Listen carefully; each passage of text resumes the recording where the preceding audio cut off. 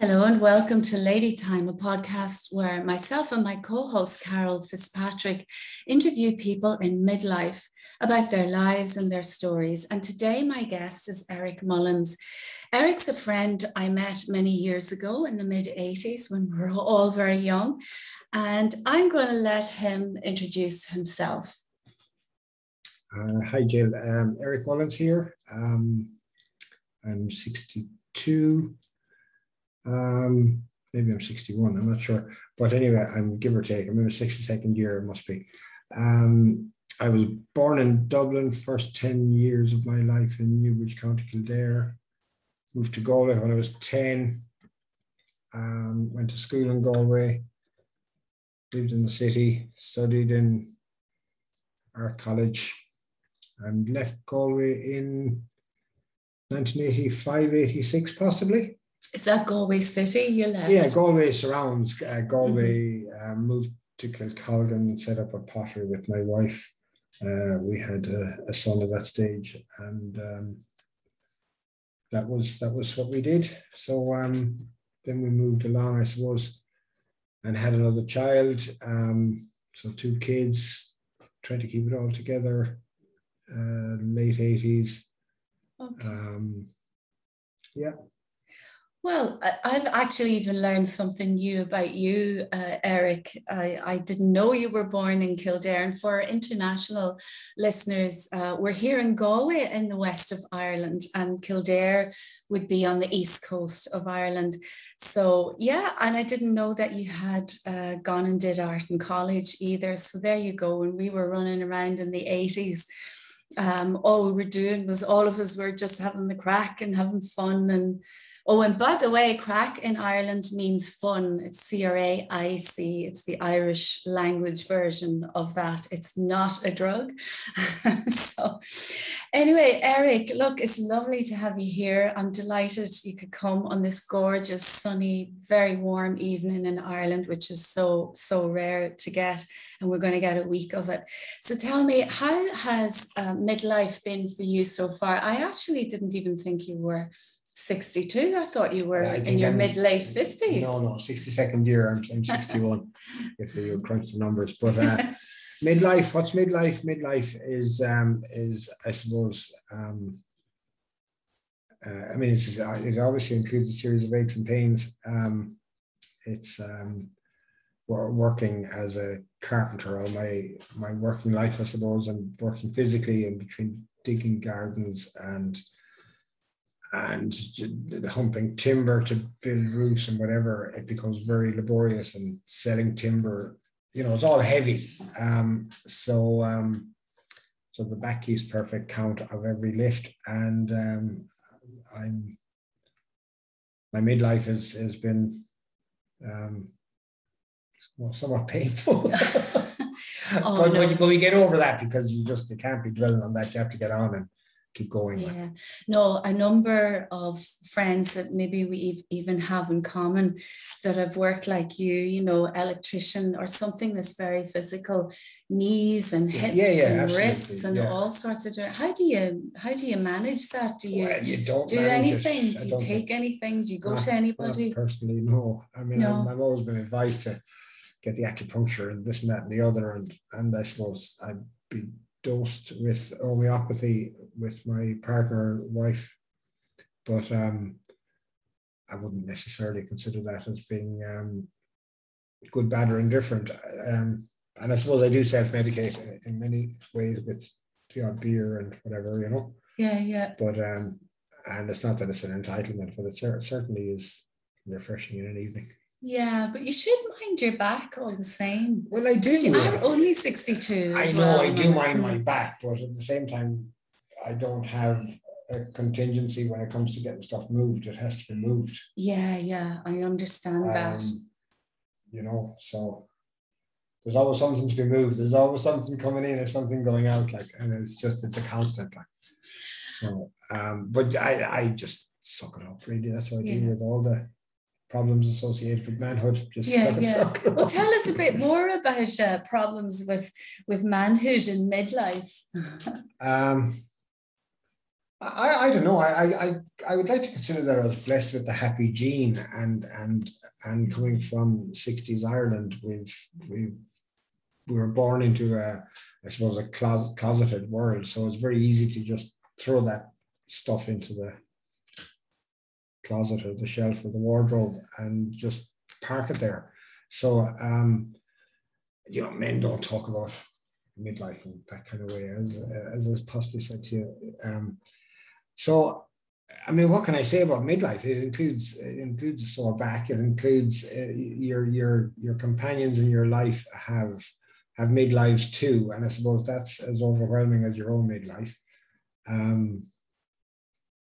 And then you've got kids to deal with, and that's a process. My eldest is, 37 now, I suppose. 36, 37, must be 37. And my youngest is 21. So when I was coming in to meet you this evening, I got a big beep from a car, and I looked behind me, there was my 21-year-old son giving me a big honk, and so I gave him a honk back. And so it's lovely, it's nice. And I suppose that's the thing that transcends all back pain, is the bounty of children, and now at this stage grandchildren. So I don't know, you just get on with it. That's what you do. But that is midlife, brings, like you say, aches and pains and changes in the body, but also for people that have partners and have children, it's all of that. And then aging parents as well. So there's all these things that happen. Obviously, I mean, that's bound to happen. We're the next ones that are going to be like older, whatever, that you have your parents and children, and you've grandchildren. That's amazing. Is that your oldest that has eldest Aaron? Yeah, and they're in Dubai. Two little girls. Latest one arrived a couple of months ago. So it's all, it's the full cycle, isn't it? I mean, is that, that is really a full cycle, and you can't really see them at the minute if they're in Dubai. Love to be there, but you just can't. So and then you have like my dad passed away 2 years ago. Midsummer, so it's all been very, midlife. Midlife is a bizarre package for us all, and it's an individual package. So it's a roller coaster in every respect, and very difficult at times. But that's just going through life, isn't it?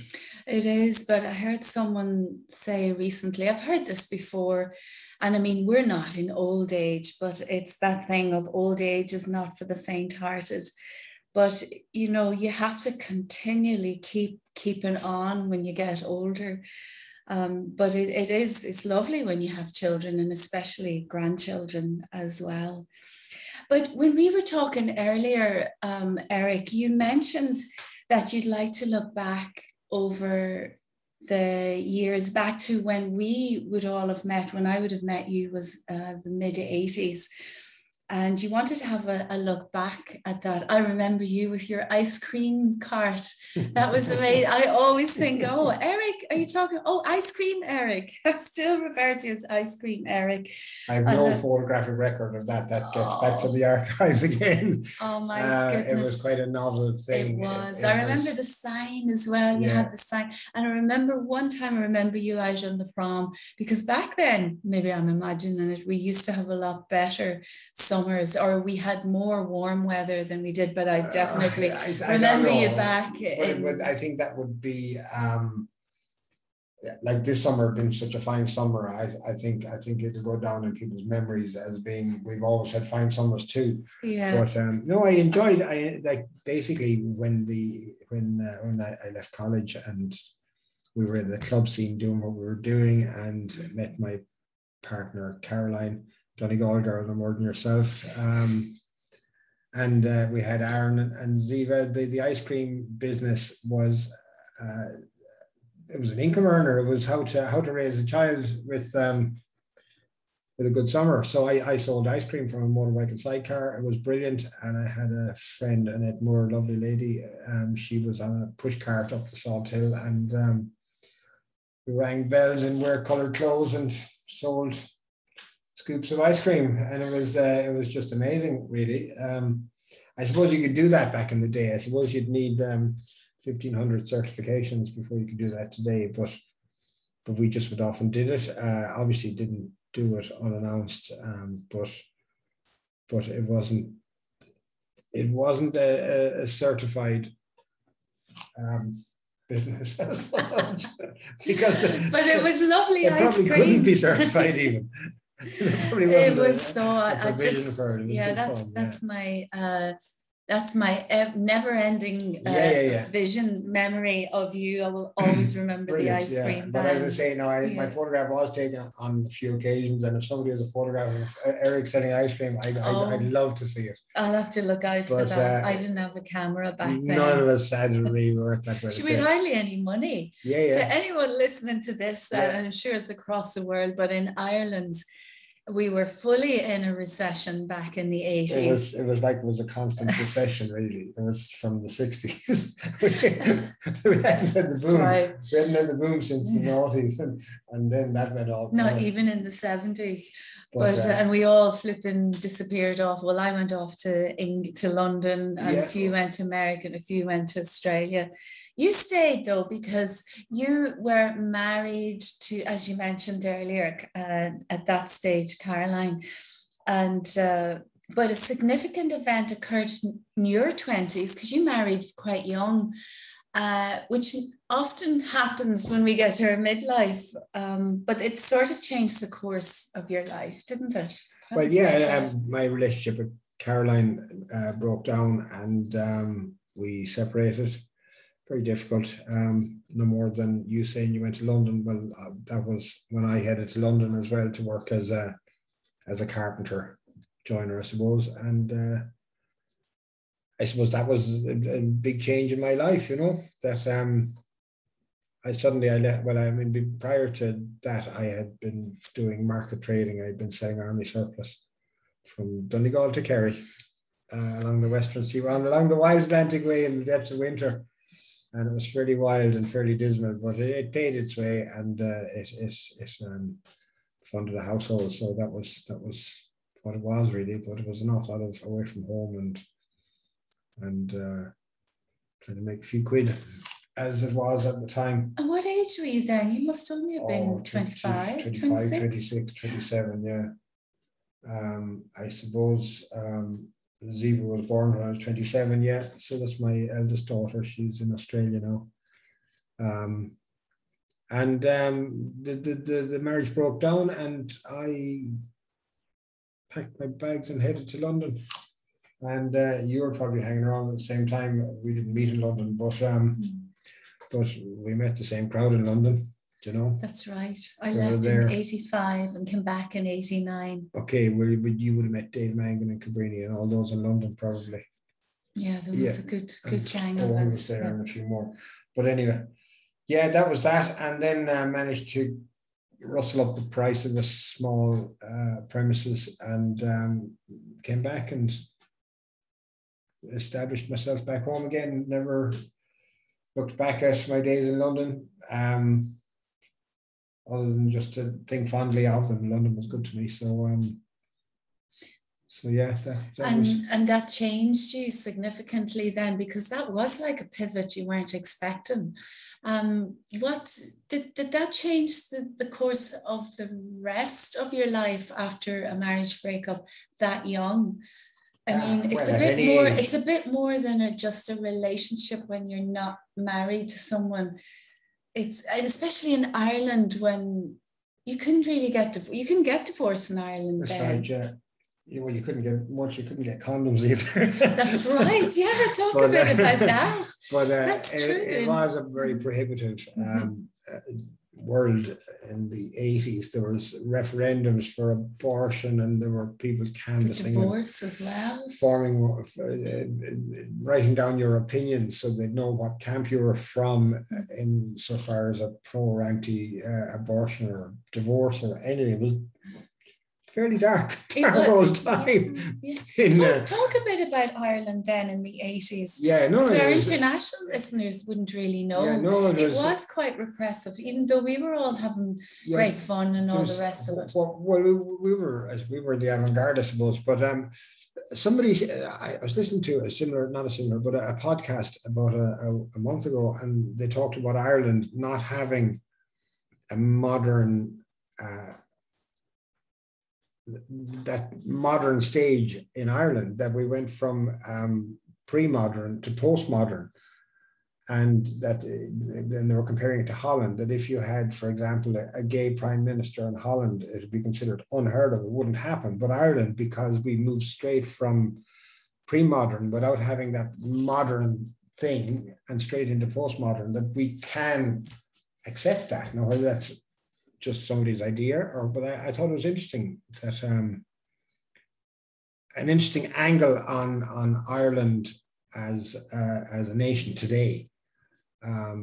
It was very quick, all right. I have never heard that, and that's very insightful of whoever told you that. It was a Dutchman in a podcast, really, is what it was, and that's what he said. He said Ireland is just a leading light in Europe because they seem to just embrace, and I suppose it gets back to maybe smoking bans or plastic bag taxes or whatever. We seem to embrace very easily radical enough change, we're, and I don't know, without kind of propping up the Irish as being this massive flagship of Europe, but there's a certain pride in being Irish because we are quite forward thinking, and yet we're still ordinary because we can still remember our mothers making clothes or darning socks or whatever. And I don't believe that the European or the English or the American, for that matter, would have experienced that our generation in America wouldn't have experienced repairing socks like. Not our age group, maybe, because we were 20 years behind all that, I'm quite sure. I remember, the cousins and the aunties my one auntie, should I say, sending over clothes from America. Yeah. Oh my goodness. And that was, anyone who had anybody in America, that was how it was. Yeah. And they certainly were definitely more advanced. They would have had more gadgets and things than we had. I remember it was in the 80s when we got a colour TV. Yeah. I have to say I'm a little bit nostalgic for the much more communal sort of, the more smaller groups and village feeling of Ireland. I do miss that sometimes, and I'd like to think we might get back to that at some stage. Yeah, it was an interesting time, all right. But you had children very young as well, Eric. You were also in your 20s. It wasn't so young for that time, but in our group, as you said, we were a sort of an avant-garde group, and some of you had kids, but a lot of us didn't. And we did it a bit older. I didn't, but most people that I know did it a little bit older. And how was it having children then, and how did having children change you? Because I know you love having children. Yeah, well, I removed myself from the scene as it was, because I knew that there was a job at hand, and that was to feed the kids and get on with it, and that was the object of the exercise. After my summer of ice cream, I moved to selling army surplus, as I said, and traversed the western seaboard to bring in a few quid. We set up, my wife and I set up a wee pottery in Kilcolgan, and we made ceramics. And that was the summer side, and the winter side was army surplus. And I suppose the strain of the 80s, and the strain of married life, and the strain of kids, and the strain of just the strain of life, I suppose, and the relationship fell apart. So it's difficult to blame anyone, really. That's just the way the cookie crumbles. So I headed to London, and between coming and going from London bringing a few quid in, and coming back, seeing the kids, spending time here and there and here and there, and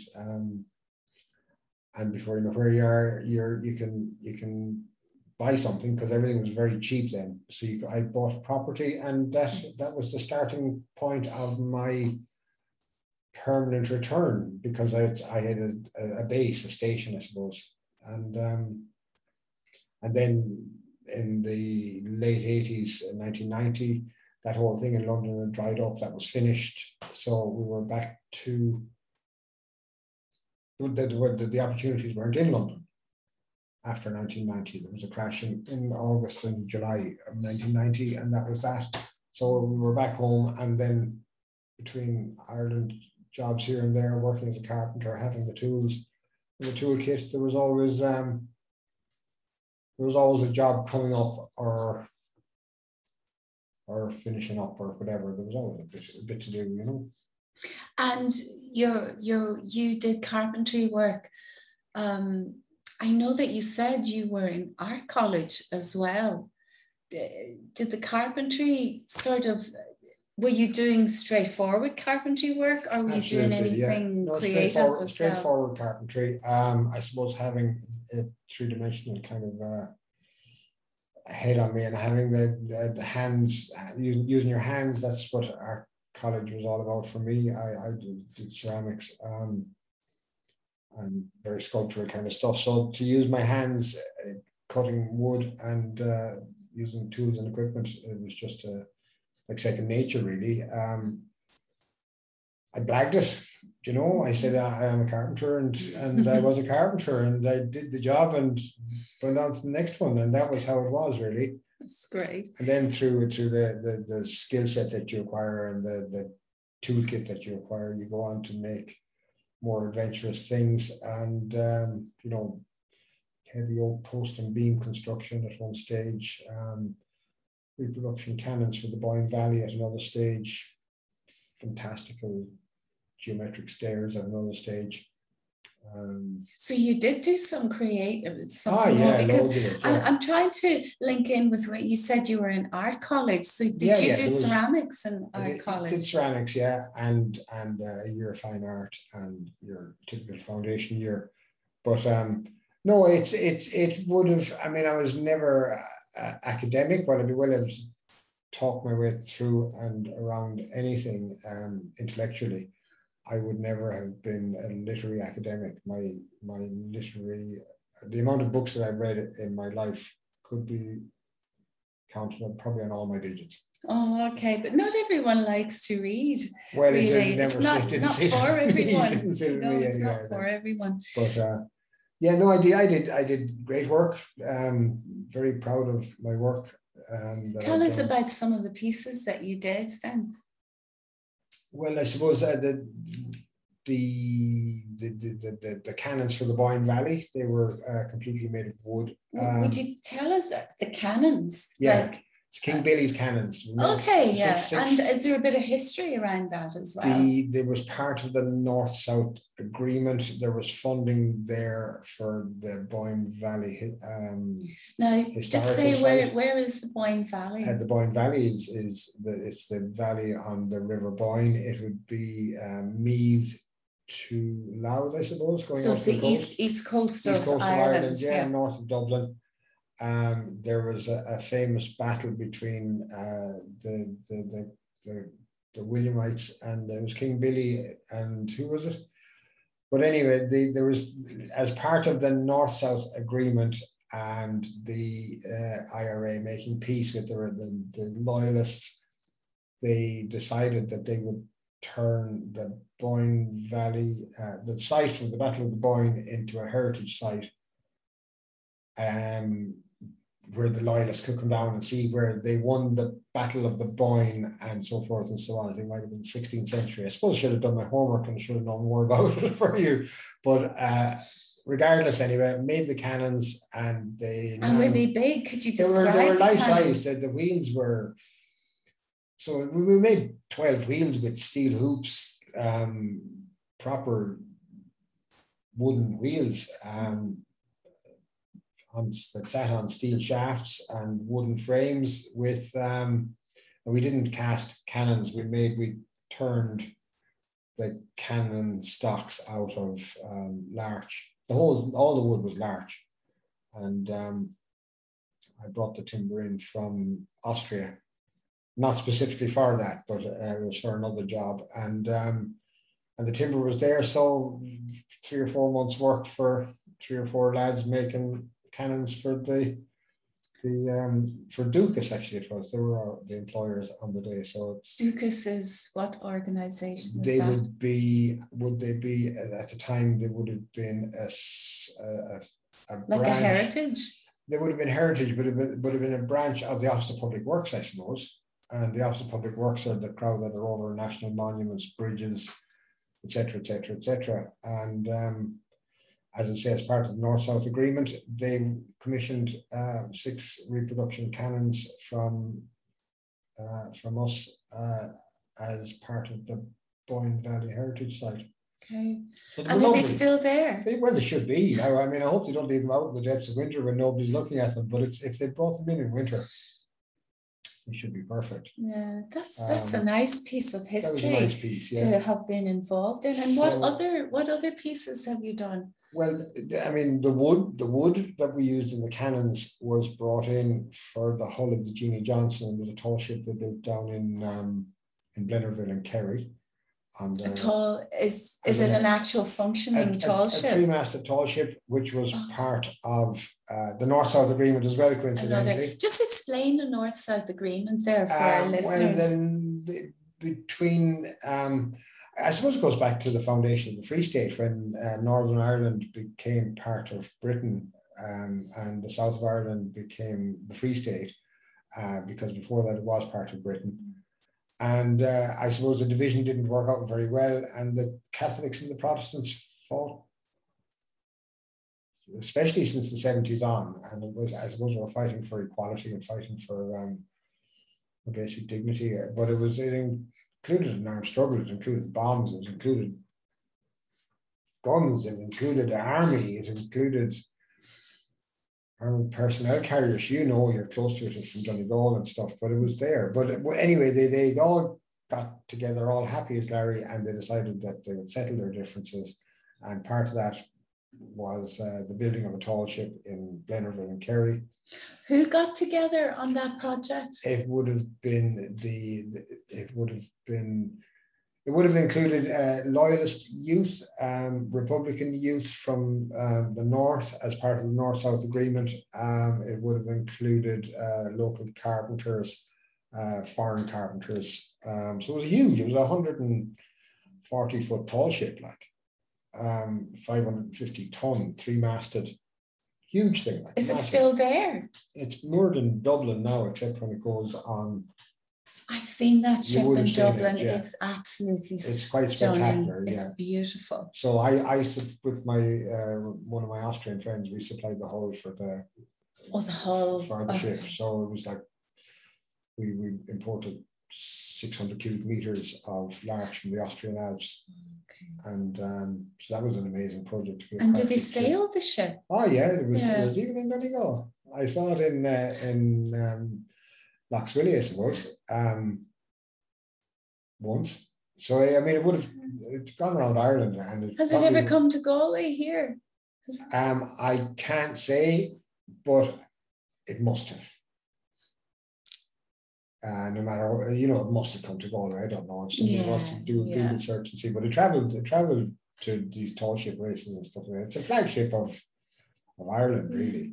Lovely project to bring people together. Often projects do bring people together, you know, especially the North, South, Northern Ireland and the Southern Ireland. A lot of those projects have actually been quite successful. Yeah, but this was quite a successful one, but it included our president naming the ship and the whole lot. And it was, it was a full palaver. Were you involved in building any of the ship? It wasn't, no. It was just supplying the hull. Yeah. But it included a constant drama, like massive truckloads of planks, 15.5 meters long, traveling up from the Austrian Alps to Kerry. That's quite a job. You know, well, it includes special permits and all that kind of stuff. But you become fairly accomplished with moving stuff as well. You know, it's knacky, like it's, you know, moving big lumps of stuff with knacky, you know. So it was mighty. It was really mighty. It was mighty. And any other project that you're really proud of? Yeah, well, I made a few quite fantastic stairs. I would have made curved stairs. So that was really nice to be making curved stairs. It's quite spectacular. Oh, what did you make the curved stairs for? Was it for a castle? No, for a house. Just for a house? The Celtic Tiger was busy and the curved stairs was required, so that was it. And then at another stage, I made a geometric stairs, which to describe it would be, I'll describe it as best as I can. So it was probably 4 foot wide, 1.2 meters wide, 3 steps up, and then 4 steps on a quarter turn, and then 3 steps up again, and another 4 steps on a quarter turn, and then another 3 steps again to a landing. So that includes. So you're quite dizzy going up and down those stairs. No, it wouldn't be. It's actually quite beautiful, really. Oh, I'm sure it is. But even even with your eyes closed, the actual you know where things are. So it's quite a nice. And you designed that? Designed a bit, yeah. Obviously, you learn as you go along, so it would have been easier to build it a second time without going quite so geometric. But regardless, anyway. It included, you know, a continuous inside string. So you've got this really peculiar shaped piece of wood that looks like something useless, really, until it's installed. Joining massive pieces of timber, a handrail or handrails, which could have had maybe 400 pieces of timber in it to make it up. So that all has to be glue laminated up and whatever, and ultimately when it's all assembled, it just becomes a handrail. So it's, you know, those days and weeks of assembling pieces of wood just end up being a piece of handrail. But that's just the job you take yourself into, and you just do it. You know, and the aesthetics associated with, and there's huge mechanical challenges as well, because it has to be correct, as well as it has to function correctly, it has to function aesthetically, and then you're dealing with the client as well. So I mean, so it has to be bang on, really. You know, there's no. And maybe the hardest part sometimes is keeping the client happy. No, the hardest part is probably just keeping the head together, knowing that the solution will come to the challenges associated with each problem. Because I never trained in making geometric stairs or curved stairs. It's something that I knew I could do, and I just did it. Told the client that I could do it, and that was it. You know, I can do that. I can. And where do you find that place inside you that can get you to the point of saying, I can do something, when you've never done it before, and you know that it's going to be, like, as you say, you know, you really have to think about this? Oh, there's desperate challenges associated with it. But I mean, how did you figure out the stair? I mean, where did you get to when it came to figuring out the stairs? Well, having the materials, especially the geometric ones. Well, I had the materials first. That's the first thing. So the first thing you need is materials. If you have materials, well, then you can transcend all the other problems, because failure can be just repurposed into something else. So if you make a mistake, it's not a disaster. You only have to learn one move at a time. It's not like you're facing into an abyss. You know, if you walk to Dublin, it's only one step at a time. And if you start making a fantastic geometric stairs, and my son Aaron was around at the time, and he was able to construct a SketchUp, a digital drawing. And so I told him what to put in the drawing. He did the drawing, and between various angles, I was able to show the client, this is what I can do for you. So there was massive conviction in the portfolio that I put together for the job. And then, as I say, having the materials and being able to do mock-ups and samples of various aspects of it, and knowing with the skill set that you'd have, because when you work the way I've worked, I've just worked in all sorts of jobs here, there, left, right, and centre. And I suppose, having said already, I haven't read a lot of books, but I have looked at an awful lot of pictures and an awful lot of carpentry books, and have a deep understanding of how woodwork and joinery would be anyway from school. Like, I just loved woodwork in school. So, and the parents would have said, no, you're not going to be a carpenter. You're going to go to college and you're going to be great. And so when my life took its turn for London, I took the carpentry because that's what everybody else was doing. And I suppose it's, in some respects, it's following your path, your hopes and aspirations, because that's all I wanted to be when I was in school, was a carpenter. That's amazing. So, now, just when you said that, that's what you wanted to be all along, and your parents, as lots of parents, are only trying to do their best. Absolutely, yeah. So anyway, but you do get sent off. I went to art college, and then went off to become a carpenter. So yeah. Well, look, I just love to see those pieces. Did you keep any record of those pieces? I have a very poor record here and there. We discovered the odd picture here and there, but literally there's no major archive of the stuff. Had regrets about not having an archive, but made a conscious decision back in the day not to have an archive. So the notion of regrets was processed very easily, because I made that decision not to have an archive. And why did you make that decision? I don't know. I suppose it's a question of how important I felt it to be. Did you not feel it was important? Did you think you were just doing things as you went along? Well, yeah, pretty much. Yeah, I never really considered it to be all that important.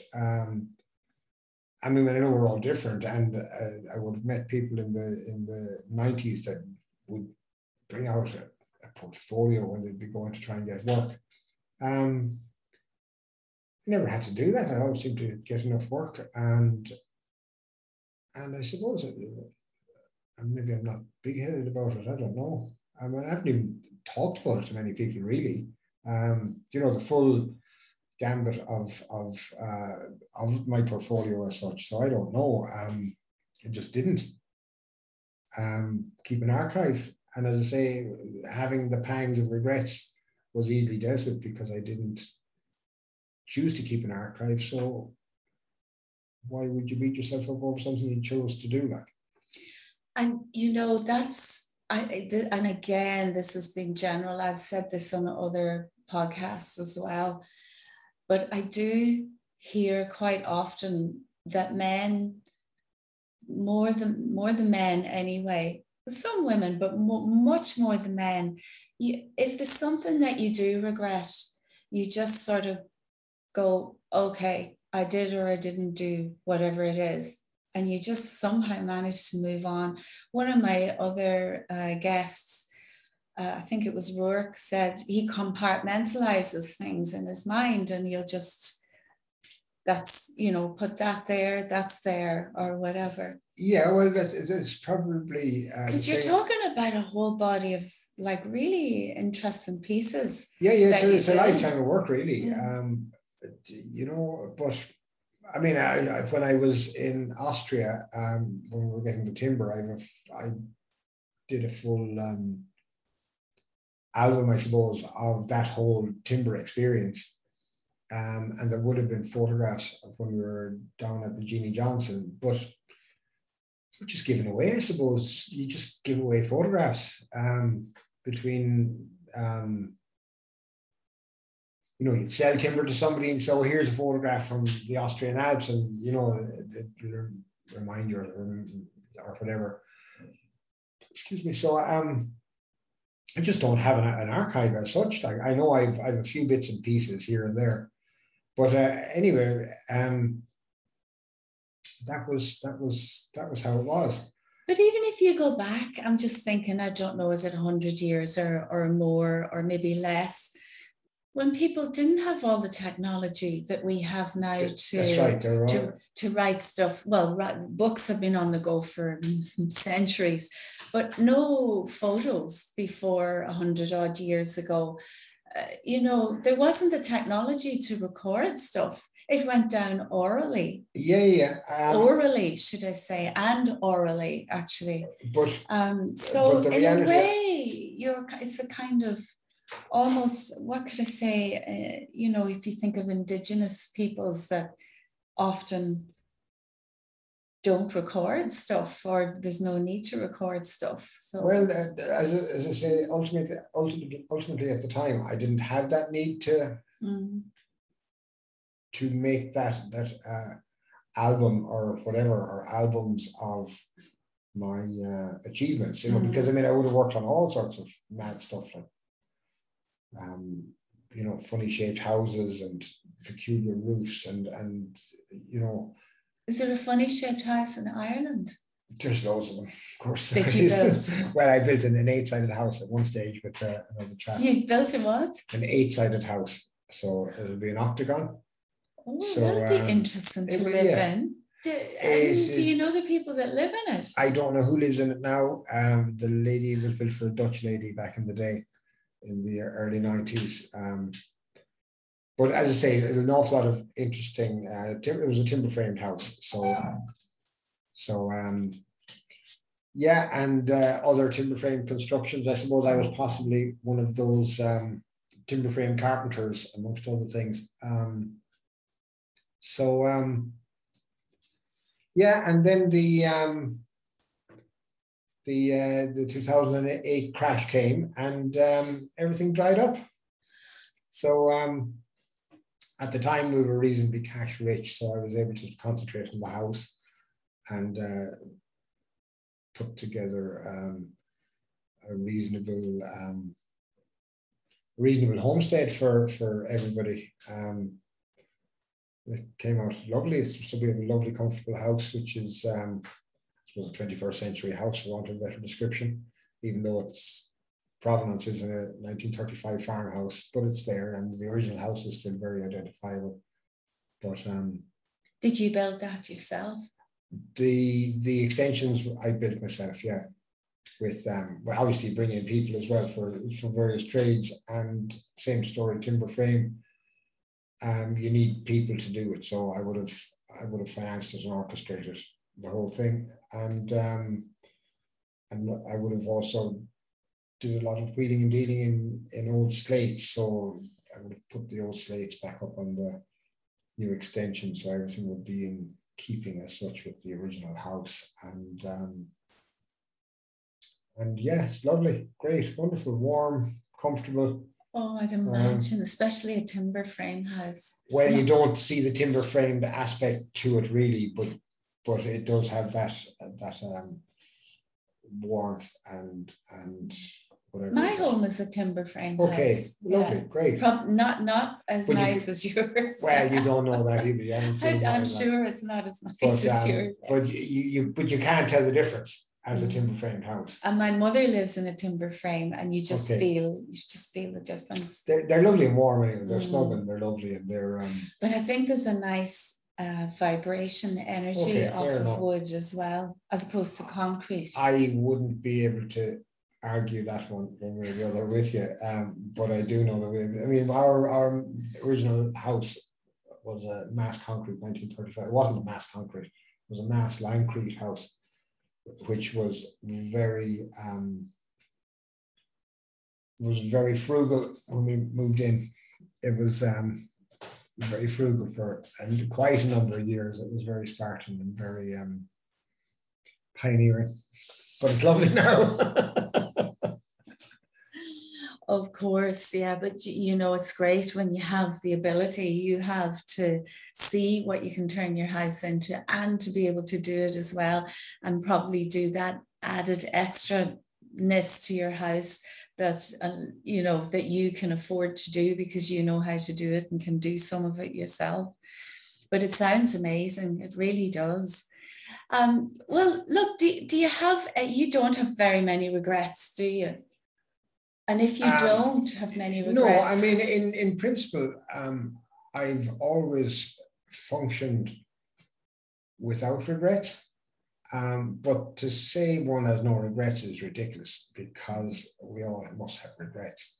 But if I was pressed on it for regrets, the regrets that I would have in my life would surely have to be just failed relationships, and that's not just partners. That's people in your life that you know, without getting into specifics, there's no need to really, but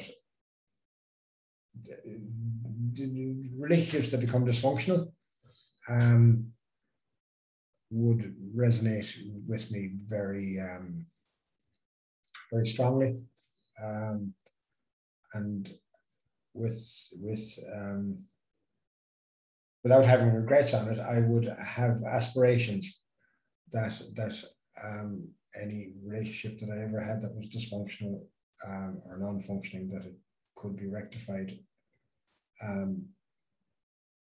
at least in my soul, if not in both souls, and if not both souls together, as an aspiration, notwithstanding the challenges associated with that. But that they would be their lives, the only regrets that I would have in my life, really. And they're deep regrets, not regrets, sorry, but they're deep things, what you're saying about relationships when they, you know, when they stop with any relationship. I can understand. That's not to hope for like a, you know, an ever-ending meadow of poppies and daisies and daffodils. It's not that. It's just that there would be an understanding without looking for a success or failure. It was just that it wouldn't be an abrupt, unresolved relationship.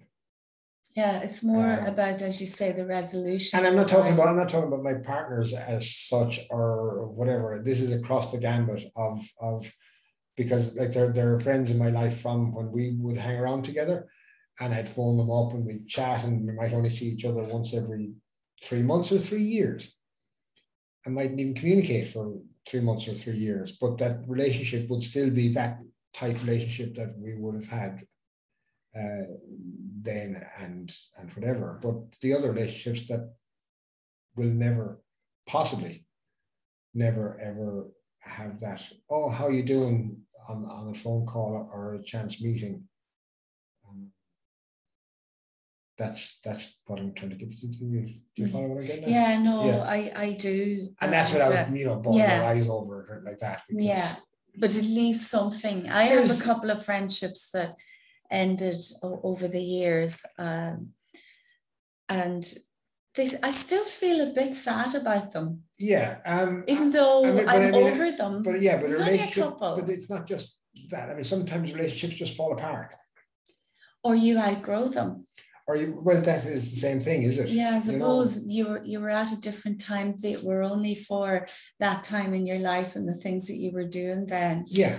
And really nothing. But the regrets of the experiences I would not have. But as I say, the regrets of a failed relationship, where the relationship doesn't continue on in a casual way, that you know.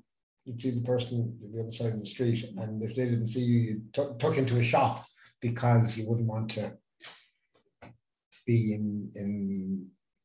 I don't know. I'm just, you know, again, maybe it's maybe, and that's not to say that would happen either, but just it's I don't know. It's the human condition, like, because we have huge capacity for thought, that we might even overread stuff, and maybe it's not like that at all. Maybe we should be able to just knuckle up and face into it. And sometimes you just don't know until you don't know. You don't know unless you actually communicate to the other person. And it's interesting. I find relationship of any kind just fascinating. It is fascinating. There's no doubt. The human condition. I explored the human condition in a very deep way in the last 10 years, and while I'm none the wiser, I'm most fascinated by it. It's just. So that's what you did in your midlife when you got to 50, 51. I'll tell you what I did in my midlife now. The extension was built on the house, and I decided then that I would, because there was no work out there, I decided that I would reactivate my artistic side, and I went into creative mode. So I made artistic pieces of amazing artistic pieces, in my humble opinion. Well, I'd love to hear about them. What is it, painting or ceramics? I did paintings. I did a small bit of ceramics. I used wood. I used found objects. I used all sorts of things. I had an exhibition during the Arts Festival one year there. God, it could be 7 years ago now, or 8 years ago at this stage. It was a great exhibition in the shopping centre down in Terryland Shopping Centre, would it be? They did have something out in the Terryland Shopping Centre. I had a fairly. I missed that, Eric. Well, you can't catch all the balls, you know. But it was very exciting. It was very different. I had an exhibition with a friend of mine. Probably had 50, 60 pieces in there at the time. And do you sell your artwork? I have sold some pieces, but in the main, it's probably not very sellable. Maybe it is sellable, but I didn't manage to reinvent myself as an artist as such. But you have buoyed up your soul by being creative. A lot came out in the artistic sense. It was really. I'll show you some pictures at some stage. They were really, and even that, I know I asked a photographer to take a full photographic record of the whole thing, but that's somewhere on a computer which may not even be functioning at this stage. I don't know. So, but there was a full archive of photographs there. But I know I have some samples. Something, of that exhibition. And for our listeners, it's the Galway International Arts Fest. It's a really big festival that we have here every July, or we usually have it. We didn't have it last year, bar a little bit in October, and even that wasn't very much because of the whole COVID thing. And we have a little bit going on this year, but it's nothing like it was. It's like, oh my goodness, it's like 2 fantastic weeks in the year, with the film festival the week before that, which is just my favorite 3 weeks in the year. I'd never go away during the summer, because why would I, when I have all this artistic creativity to go see and experience? And I can't wait for it to come back. What do you most value in your life? It would have to be my family. It would have to be, and you can't even prioritize over any aspect of the family, albeit the mothers or the sisters or brothers or sons or daughters, but that would be our cousins even, because I've 50 cousins, I think, so it's a huge. But it's an Irish thing. Are you from a big family? No, there was 4 in our family, but both my parents had big families. They had lots of brothers and sisters, so that's where the amount of cousins would come from. But I do value the relationships that I have with my siblings, my cousins, and that's not to say it's all palsy-walsy with all of them, because some of them are so busy that you wouldn't even see them at weddings or funerals. But regardless, I would value, And not in a tribal sense. I don't like the idea of tribalism, but in an individual sense. When I was a kid, I wanted to be a visitor. So anytime I'm in the neighborhood of any of my relations, I would call in as a way of keeping that whole loose knot together. So yeah, it'd have to be my family would be the greatest addition, the greatest compliment. My children, my partners, my cousins. Yeah. And as I say, but with outlining the fact that I'm not into tribalism. I think tribalism is unhealthy and dangerous. I think it's not healthy. I don't like tribalism at all. And do you mean that as opposed you love your family but not tribalism? I'm talking about the clannish kind of thing that kind of because what comes out of that comes localism, nationalism, and countyisms and international. You know, I'd like to consider my mental outlook on the world as being I'm an internationalist as opposed to an Irish person. And so while you love your family, it's just the individual family members that you love. Yeah, it's not that you love the big clan or whatever. I would not embrace the clan in the clan sense. However, as I say, I would embrace my cousins willingly, consistently, without any other expectation other than just to meet them, because they would have been the troop that you hung around with as a child. Okay. You know, we're going to visit the cousins here or the cousins there. So that's basically. So it's individual people you really like. You know, as you say that, I just realized that's the way I am. It's individual people I like. I don't like big group thinking or whatever. But yeah, that's interesting. Yeah. So that's me anyway. That's. And I'm going to ask you another question here. Your inner life, because you've spoken a lot about your outer life, but I do like the sense of the values that come through you all the way, even though you're talking about a lot of outer stuff.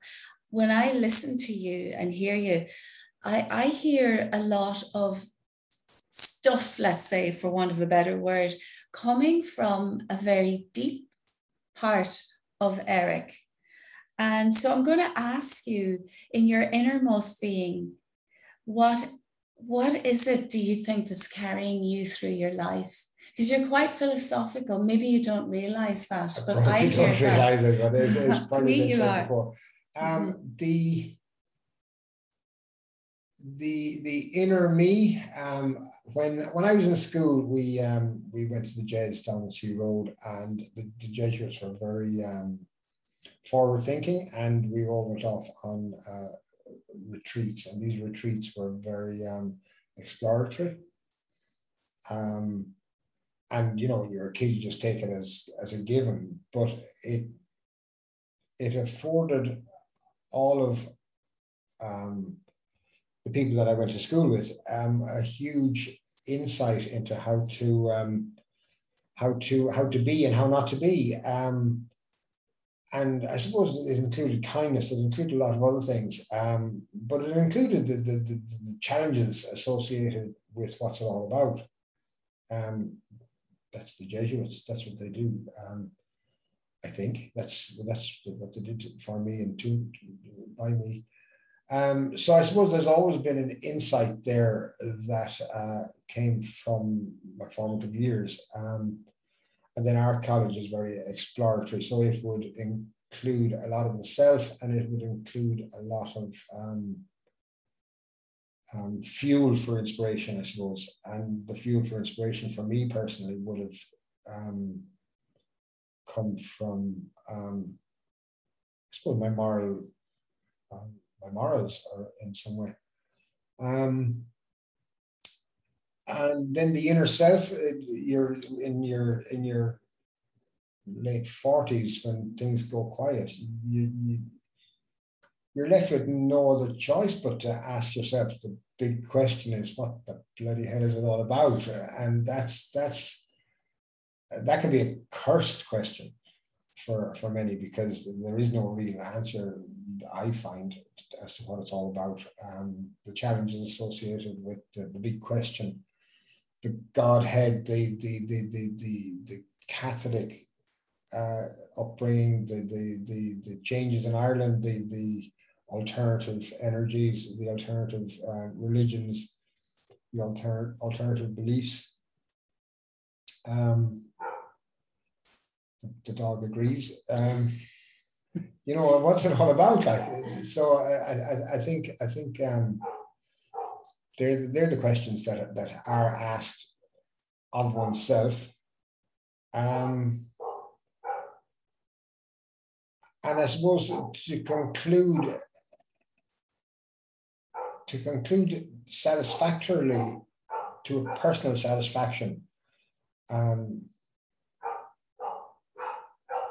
you have to bring in the philosophical, you have to bring in the metaphysical, because I mean, we're all inducted into an Ireland which was religious and pious and whatever, and then suddenly you're in 2021 and it's a completely different ballpark. Everything that we took as certainties were completely thrown out the window. So we had without going into too much detail, we had next to nothing in the 70s and 80s, and now we have a choice of cars, a choice of foods, a choice of everything. We have a choice of limited choice, and I'm sure it's the same across the Western world anyway, across the first world, for want of a better description. We're blessed. We're totally blessed, and that goes hand in glove with one's understanding of, no matter how bad it is emotionally or even physically, we're still, we're so well off, it transcends back pain. We're so well off, it transcends all emotional pain. We're so well off. I feel so blessed that it does transcend pretty much all of the difficulties associated with my life, really. Yeah, we are quite well off in the Western world. Well, we'll see how long that lasts for the time. Well, I mean, it's not for us to be weighing the current things. I suppose what I'm getting at really is that gratitude is the ultimate deal changer in all outlooks. That if you can be grateful for what you have, I suppose it does transcend an awful lot of intellectual and physical challenges. How does that sound? That sounds amazing. Gratitude. I mean, I keep forgetting I do thank morning and night. I go out to the garden and I thank the earth and I thank nature and I thank the sky and the universe. Just it's not anything big. Yeah. And I do it in the morning and I do it at night. I wouldn't be that absolute on it, but but it doesn't matter how you do it. I would consider my own personal one would be I think I have it as a constant. I genuinely feel that I have gratitude there as a constant in my. Well, it reflects in your life. Your life is. Yeah, well, and you look happy as well. I mean, I don't mean that you look happy all the time, but you do. No, I mean, you put your best foot forward anyway, and I suppose that's probably part of. My mother came from a merchant family in a small town, and I suppose the induction of childhood included, you do put your best foot forward, and you do make the most of your day, and try to leave everything resolved before you go to bed at night, if at all possible. Because you have one chance at every moment. Well, that's a hard one to keep fresh, but it's a truth. But yeah, I feel blessed in so many different ways. I'm blessed with a sense of humor as well. I can see the funny side of. I love the ridiculous. I love the absurd. No, I have been a party to your sense of humor, and you do. It's so true. That's just a lovely conversation to have with you, Eric. Is there anything else you'd like to add? That you've forgotten? We've said a lot. I mean, off the top of my head, I cannot think of anything. It's just good to have an old chat with you, Jill, considering we only met 2 months ago or thereabouts. We hadn't seen each other for multiples of tens of years. Oh, I think you were at my 50th birthday party that you forgot you were at, by the way. No, I accept that too. And with Pete, was I with Pete? I can't remember. You can't remember. I had about 100 people at it at the time. Yeah, no, I do enjoy I love having big parties when you can have a big party. It's a different time to have a big party now. Would you like to be contacted? Do you do anything that you would like to be contacted? And if so, how can you be contacted? Gosh, no. You don't have to. I don't need to be contacted, really. You don't. Through you, Jill. You can follow Jill's email. If anyone wants a piece of artwork or a zigzag set of stairs, you can contact me and I'll get on to Eric. Fair enough. Oh, well, thanks a million, Eric. That was great. Thank you too, Jill. You brought out a conversation in me that I probably never had before because of the formality of the podcast. And that's nice to be able to do that. And I suppose I'll go back home now and I'll share the link. And they go, what the hell? What's that all about? Or maybe they say, oh, typical, or whatever they say. Not at all. Because I've interviewed other friends and I hear new things about friends.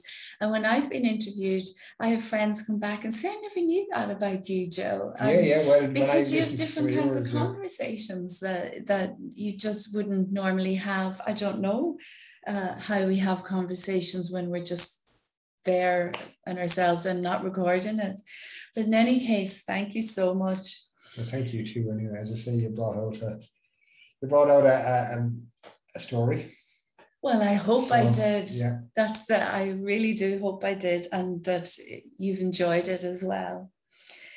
Thank you for listening to Lady Time today. I hope you enjoyed our conversation. Please share with your friends and on your social media widely, and keep an eye out for the next episode coming soon. Thanks for listening. Thank you.